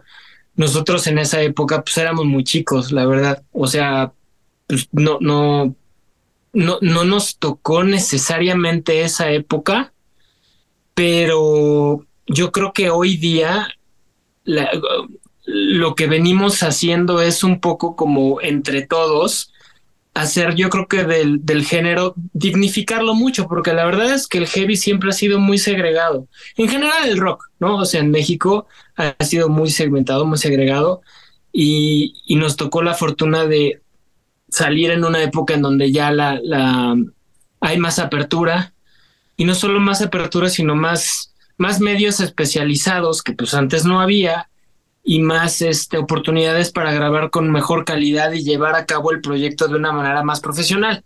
Entonces todas estas bandas que ahora están saliendo, pues la verdad que la tienen mucho más fácil que nosotros incluso, ¿no? Y eso luego es un arma de dos filos, porque hay bandas que piensan que nada más subiendo tu música a las redes y haciendo un perfil en Facebook de banda ya estás del otro lado, y la verdad que no. Tienes que salir a tocar y salir a la calle, ¿no? A hacer. Claro. Eso que está diciendo es bien importante, porque totalmente nosotros, imagínate nosotros de 18 años apenas pudimos subirnos para que nos dejaran tocar de noche porque pues no éramos mayores de edad. Y de repente estás en este circuito de La Diabla y Rocotitlán y todo este asunto. y de repente un día que te digan, oye, ¿quieres tocar en un lugar con 8,000, 10,000 personas? Sí, no, pues claro que quiero ir, ¿no? Y era subirte con donde iba a tocar Trans y Leprosy y Next con Azupo otro y mundo. entonces, exactamente. Es como el hoyo funky, es una especie de hoyo funky de metal. Todo mundo piensa que Ágora de repente un día descolgó un teléfono y pues se puso a abrir un concierto enorme. Sí. No, o sea, tocamos en el Teatro Ferrocarrilero de Puebla, en el Jamming Café en lugares así en Sonora, en Veracruz. En Aragón empezamos mucho con el rock urbano, Pío. Claro. O sea, porque no, la verdad que la gente no sabía dónde meternos. Exactamente, así sucede. Porque luego nos metían con la escena muy progresiva, con Víctor Valdovinos y con su banda, con Iconoclasta. Y con Muros. Un saludo al buen Víctor. Que le quiere. Cromlech, toda esa bola de gente progresiva que nos veía muy metaleros. Entonces decía, o sea, ustedes no son de acá. Y con Next, con Transmetal y con Luzbel y con Sam y con la banda Bostik, y ellos nos veían muy progres o hasta, o sea, tampoco no encajábamos en ningún lado, ¿no? Estábamos justo en medio y eso fue lo que, bueno, después hicimos nuestro nicho de gente que gusta de nosotros, pero justo hay que estar muy heavy para Coda. No, éramos demasiado heavy para Coda, muy progres para Transmetal, muy rockeros para Cromlech, ¿no? Entonces era así de, bueno, pues a ver cómo nos va a chingar, ¿no? Y decir a todos lados, ¿no? Pero acabaron encontrando su nicho y su público, que eso es lo chingón, ¿no? La constancia. Así es. Pero esto que dice Sergio es bien importante, o sea, sí, pues tú lo dijiste al principio, es una cosa de picar piedra, ¿no? Y todas esas cosas, esas vivencias, pues te van llevando a que obviamente el show sea mejor y todo, pero hay muchos, o sea, cuando nos preguntan, oye, ¿cuál es la historia o sea, qué debemos de hacer para que suceda? Pues decir a todo que sí, güey. O sea, vamos a tocar en todos lados, güey. O sea, esa es la vida. Y además a esa edad, cuando estás chamaco, te metes a donde sea, güey. Y te vale madre. Y la condición de producción es secundaria. La onda es salir a tocar, ensayar y tocar, ensayar y tocar. Esa es la filosofía para armarla. Y ya después las cosas empiezan a cambiar. Porque si no eres constante, cabrón, no se llega a nada. Y cierra mucho la idea que decías al principio, Piro. Imagina, o sea, realmente tienes que apasionarte por esto y tienes que tenerle un amor a la música al nivel que te valga. Totalmente. Subirte a tocar a donde sea y que te vaya luego muchas veces mal, ¿no? Que te avienten una bola de cosas y temer por tu equipo en lugares que no tienes luego ni camerino, ¿no? O sea que no teníamos ni estuche de guitarra, Piro, las amarramos en cobijas con gaffer y no, o sea, no, y eso les pasó a ustedes, a finales de los 90, principios del 2000. Si yo les cuento lo que nos pasaba a nosotros a finales de los 70, no, bueno, aquí me queda que nos amanecemos, carajo. Pero bueno, oye, qué placer, mi querido Sergio, Manuel, haberlos tenido aquí, porque igual luego hacemos una segunda parte. La verdad que ha sido una conversación muy nutrida, me la he pasado muy bien con ustedes. Escogieron un par de discos porque siempre cerramos estas charlas con discos que escogen nuestros invitados. En este caso, uno escogió un disco en inglés y otro en español. Eso está de poca madre porque ya le damos así un poco más de vida a nuestro rock latinoamericano. ¿Quién empieza? Díganme con quién me voy primero. Como quieras. Ok, Sergio, escogiste el tribute de Ozzy Osbourne con tremendos músicos y escogiste Enciéndelo de Coda. Me parece un contraste poca madre. Si quieres, platícanos de uno primero y de otro después, o platícanos de ambos. Bueno, sí, fíjate, Piro, por ejemplo, escogí el tribute de Ozzy Osbourne, que es, bueno, de los conciertos que se grabaron cuando Randy Rhoads estaba en la banda antes de morir, ¿no? Que es un poquito la recopilación de los primeros dos discos, bueno, los únicos que grabó Randy Rhoads. Pero fíjate que escogí ese, Piro, porque yo creo que es el disco que que más me marcó como guitarrista, más allá de como fan de la música, porque bueno, por supuesto que casi todos los músicos somos melómanos, creo que debemos de serlo, ¿no? Pero me marcó mucho porque fue el disco que me hizo agarrar la guitarra en serio. ¿Por qué?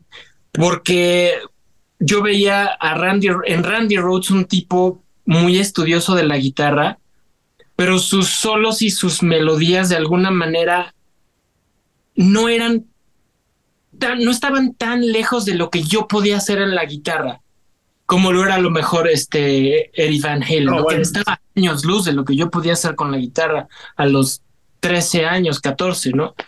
Entonces fue el primer disco que yo tenía un trato con mi mamá, por ejemplo, de que si me aprendía todo un disco entero, me compraba el que sigue. No. Qué buena onda. Porque me decía, bueno, tanto estás obsesionado con esto, enséñame que te sabe todo. Mi mamá tocaba el piano, tiene perfect pitch, yo no. Órale. Pero ella sí. Entonces, y digo, es médico, no se dedicó a la música, pero sí sabía distinguir si me equivocaba o no. Entonces fue el primer disco que me aprendí casi todo. Y me acuerdo que el solo de una canción que se llama Flying High Again fue el primero que me supe de principio a fin. Me encanta Ozzy Osbourne, obviamente, me encanta Randy Rhoads, pero pasa algo que no sé si los escuchas, van a ver como algo que es sacrilegio, pero no sé si te pasa, Piro, pero yo escuché primero las versiones en vivo que las de estudio, y a veces te casas tanto con la versión en vivo que la de estudio, o la escuchas lenta, o la mezcla está rara, o no sé qué. Me encanta Randy Rhoads, pero nunca me gustó el sonido de guitarra de los discos primeros, nunca. Y también venían con unas versiones de Paranoid, de Iron Man, The Children of the Grave, de Black Sabbath. Pero yo de niño las originales las oía como un poquito arcaicas y estas versiones con Randy Rhoads las oía más modernas. Ajá. Entonces me emocionaba muchísimo porque sentía que eran rolas increíbles, pero tocadas ya con esta frescura de Randy Rhoads, que en vivo tenía un sonido millones de veces mejor que en estudio. Y aparte de niño era mucho de poner el disco en vivo y imaginarte de chavito que estabas tú dando el concierto, ¿no? O sea, vaya, ponía celofán en las lámparas de la casa en la noche, ¿no? Y ponía todo el disco a todo volumen y tenía yo una Les Paul copy no, Les Paul ni Gibson, era marca libre, daba toques, Piro, para acabar pronto, daba toques la guitarra, pero bueno, la ponía y me ponía el disco de principio a fin, desde el I Don't Know hasta la pieza que cierra el disco, que es una cosa como de guitarra clásica que después me aprendí, me lo sabía todo. Entonces me marcó porque me hizo querer ser mejor músico, pues, o sea, me hizo querer ser mejor guitarrista, que yo estudiara guitarra, no nada más pararme como bueno, sí, o sea, amigos o lo que sea, de repente ven o veían a Kiss como algo muy teatral y no con tanta sustancia, pero no era el caso de Randy Rhoads para nada, ¿no? Entonces ese fue por el lado de inglés, que me fascinó el sonido. Yo jugaba a hacer lo que hago ahorita, no sé si, yo creo que eso nos pasa, ¿no? Como que llamas de alguna manera las cosas. Pero increíble lo del Randy Rhoads Tribute. De hecho lo tengo aquí porque es una reedición, pero bueno, me encanta. Y bueno, en español pasa, Piro, que escogí el disco de Coda. Me gustan muchos discos de rock en español, sobre todo de la época de toda, o sea, desde Three Souls in My Mind, desde ustedes, que antes, de hecho nos pasa al revés, porque ustedes empezaron siendo Dangerous Rhythm y cantando en inglés y todo eso, y después fue español. Ahorita nosotros estamos haciendo al revés, empezamos en español y luego en inglés, a ver qué tal nos va. Pero en la generación que pertenecemos nosotros, yo tengo un problema entre comillas, con el rock en español, porque no sé si se oiga mal lo que voy a decir, pero no conectaba tanto conmigo porque no había guitarra distorsionada en ningún lado. O sea, era más como New Wave, como The Cure, como este estilo romantic, ¿no? Como post-punk. Ya después crecía y aprendí a apreciarlo. Con la edad aprendes mucho a apreciar ese tipo de música y todo, ¿no? Pero todo lo que era Fobia o Caifanes, ¿no? Que es la banda, ¿no? Respetada por todos, etcétera. Tenía muy poca distorsión para mí, o sea, no era como tan heavy, digo, me gusta mucho, pero lo primero que escuché con distorsión que realmente me amarró mucho fue el disco de Enciéndelo de Coda, que justo irónicamente Pío fue de las primeras bandas que vi en vivo en español porque le abrieron a Def Leppard y a Motley Crue. No, y además, Entonces, el Java es un gran cantante. Sí, no, y entonces me tocó verlos, digo, yo no los conocía en el Palacio de los Deportes, yo tenía yo creo que 12 años por ahí. Uf.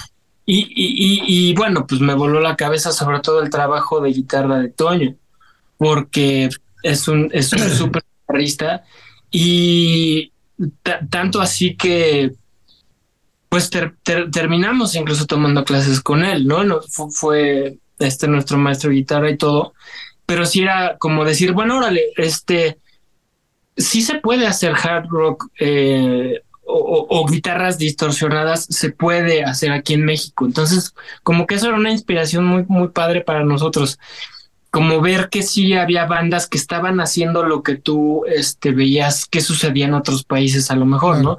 Y te digo, la hora del rock en español, hay un gap ahí como de unos años que no me impacta tanto porque somos demasiado chicos como para que nos toque. Entonces esta fue el disco que escogí, que es el Enciéndelo de Coda. Ya después ya empecé a escuchar de todo. Pero Coda de alguna manera te dio a entender que sí se podía. Exactamente, fue mucho por eso. Y bueno, ir a verlos en vivo y calcular un poquito como qué edad tenía el guitarrista para decir, ok, tengo de aquí a tal, para que me salga esta técnica de tal a tal, y yo así haciendo mis loqueras, y digo, bueno, creo que es más fácil ir a tomar clases con el tipo, ¿no? Pero que terminó pasando también. Pero bueno, ese es el mío como en español de muchos, porque sí lo pensé, pero bueno. Sí.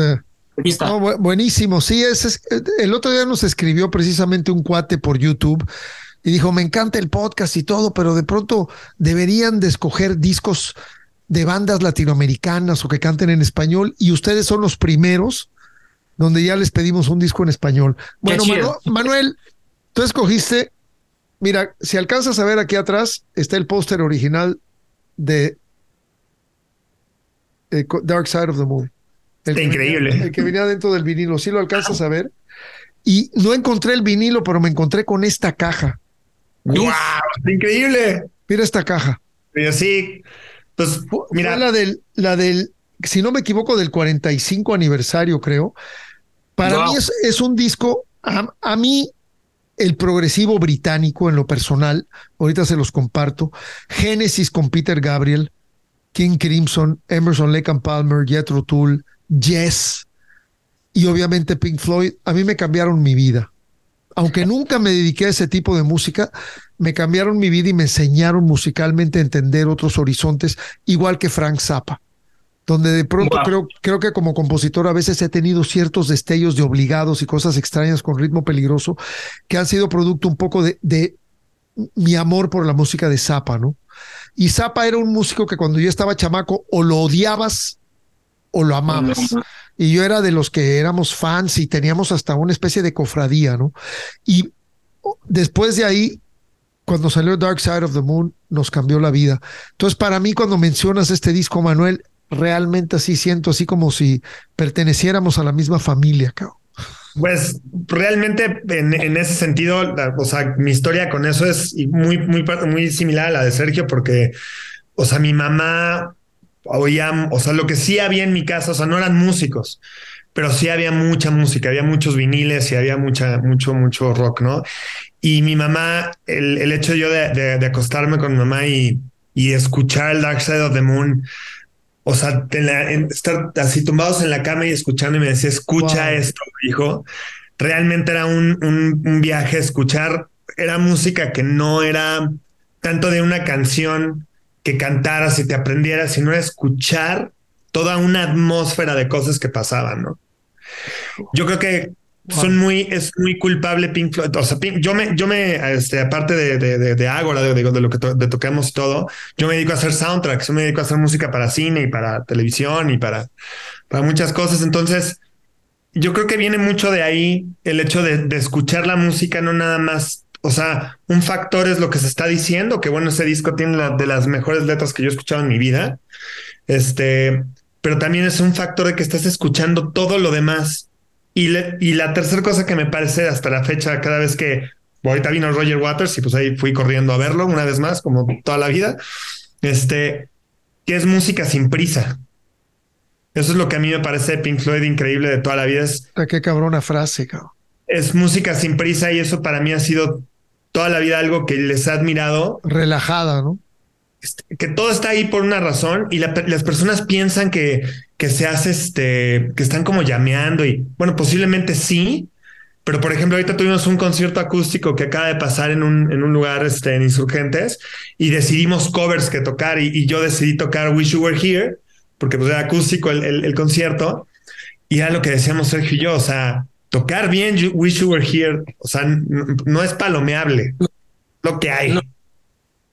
O sea, desde el arpegio de guitarra del principio, el cómo se toca con la guitarra de 12 cuerdas que Sergio tocó, el solo, todas las partes, o sea, todo está por ahí por una razón, no está palomeado. Para Simplemente no tiene prisa. Entonces, para mí es eso. Y bueno, y David Gilmour como guitarrista, la verdad, justo lo que decía Sergio, los primeros solos que yo podía como alcanzar a tratar de tocar, ¿no? O sea, no era una cuestión de velocidad, sino de afinación, gusto y todo esto. Teníamos en la casa, mi vecino, su tío era un súper músico que estudió en el conservatorio de piano, pero tocaba guitarra y era súper rockero y le gustaba también el jazz. Y entonces un día llegó, le compró el libro de partituras de Dark Side of the Moon para guitarra y nos empezó a enseñar las canciones, ¿no? Entonces imagínate eso, o sea, no sé, yo debo de haber tenido como 11 años, a lo mejor, ¿no? Entonces era así de wow, o sea, esta música la puedo tocar, la puedo cantar, que también es el otro punto, ¿no? Hay música que no alcanza a cantar y esta la podía yo cantar con mi guitarra y podía, entonces para mí se transformó en algo que de una primera cosa que era muy sencilla, después comprender que era algo muy, muy, pues elevado en otros aspectos, ¿no? En composición, sonido también, yo creo que de los discos más increíbles a nivel sonido que ha existido en la historia, ¿no? O sea, eso es lo que, y hasta la fecha, bueno, yo soy muy fan de Pink Floyd bueno, ya en sus dos vertientes, ¿no? Roger Waters y David Gilmour, los dos se me hacen una cosa fenomenal, ¿no? Sí. Pero bueno, Dark Side of the Moon marcó mi vida. No, y además es música como atemporal. Totalmente. No, a cualquier edad la puedes entender y si tienes la sensibilidad de entenderla, te cambia. Y eso que acabas de contar, me imaginé la escena tuya de niño con tu mamá al lado, acostados en la cama, así como, wow, qué bonito. Y por otro lado, escoges El Nervio del Volcán. Claro. Tremendo trabajo de Caifanes, producido por el Greg Ladani, que falleció muy joven en un accidente, si no me equivoco, en un escenario, creo, ¿no? Murió de 39 años. Y también coproducido por Saúl, por Alfonso y por Markovich, ¿no? Un disco ya más de búsqueda. Para mí es un disco que tiene una tremenda personalidad musical. El contraste de Pink Floyd con El Nervio del Volcán me parece interesantísimo, Manuel. A mí lo que me es, comparto mucho a lo mejor un poco lo que dice Sergio acerca de que obviamente cuando estás niño y ya estás tocando, o sea, te pude haber dicho también al mismo tiempo que Pink Floyd, te pude haber dicho el Dark Side of the Moon, te pude haber dicho el Detroit, el disco de Kiss, Destroyer. El Destroyer de Kiss, porque la primera vez que yo escuché Detroit Rock City estaba con una tía. Yo tengo mi acetato de Kiss Destroyer y me lo regaló cuando tenía yo 7 años, ¿no? Una cosa así. Pero en sí, cuando empezamos a escuchar a lo mejor el rock que se hacía aquí, a lo mejor no era, tú estabas aprendiendo a tocar y querías más pesado y otro tipo de cosas, otro tipo de ondas. Pero sí me acuerdo muchísimo que un día llegué a una fiesta en la noche, o sea, yo te digo, también estaba súper niño, ¿no? y llegué y estaban era de las primeras como fiestas que ya salías, no sé, 13, 14 años y ibas de noche y estaban las niñas, las chavas, y alguien puso Miedo de ese disco. Pusieron el disco, yo cuando entré estaba el tema de Miedo, que es el segundo track. Y yo me acuerdo que sí dije, esto sí no lo había oído aquí. En sí las guitarras de Markovich, a mí me parecieron la elección de notas siempre de las figuras que hacía. Todo, cómo sonaba todo, me pareció, yo de verdad no había escuchado algo aquí que me llamara tanto la atención, ¿no? Y posteriormente me acuerdo cuando vi el video de Afuera, o sea, la canción es increíble, pero en la parte de en medio, yo decía, wow, o sea, eso está como fuera de cualquier contexto que sea tan latino, metido en el rock y que suene ese puente musical también, la parte de las guitarras. Yo me acuerdo que me quedaba así, pues, o sea, sí dije, esto se cuece aparte y siempre me pareció que es un trabajo excepcional. O sea, todo el disco, todas las figuras, todas las figuras que hace él en ese disco, las guitarras, y sí tiene un nivel de distorsión, también es lo que dice Sergio, ¿no? Ya había un solo de por medio. Y recuerdo que la primera vez que vi un E-Bow, alguien usando un E-Bow en la guitarra, fue en un concierto que hacen como acústico, pero pues Markovich sale con su guitarra, con su Ibáñez. Y me acuerdo que le vi en ese tema de Miedo el E-Bow. Y yo dije, no manches, ¿eso qué es? ¿No? Así como extraterrestre, ¿no? Así en MTV, ¿no? Porque lo que hablábamos, no lo podías buscar en YouTube, ¿no? Lo veías una vez Claro. y te quedabas con esa idea.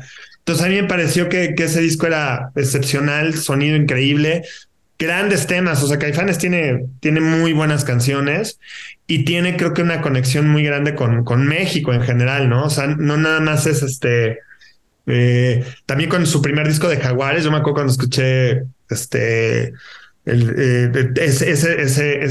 disco, la canción de Dime Jaguar, la última. O sea, una conexión con México como muy mística y sonando muy bien. O sea, digo, a mí siempre me pareció, pero ese disco en específico se me hace grande. Sí, no, y las guitarras de Markovich ahí enriquecen mucho porque le dejan el espacio, ya no está Diego, ya no hay teclados.